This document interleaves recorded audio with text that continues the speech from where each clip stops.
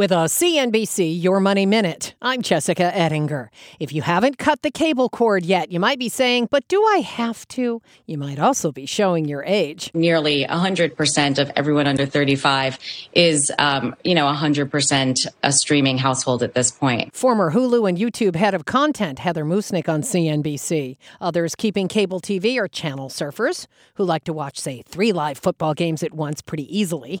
And for many households, cable TV is essentially free when you're paying for high-speed internet, depending on the service provider, and it's actually more expensive to go full streaming. But consumers are still being urged to get rid of cable. Nearly half of the U.S. has already cut the cord. I think we have another 30 million households to go over the next 12 to 24 months as we see things like major sports moving to streaming. Lots more on the streaming business and its future at CNBC.com.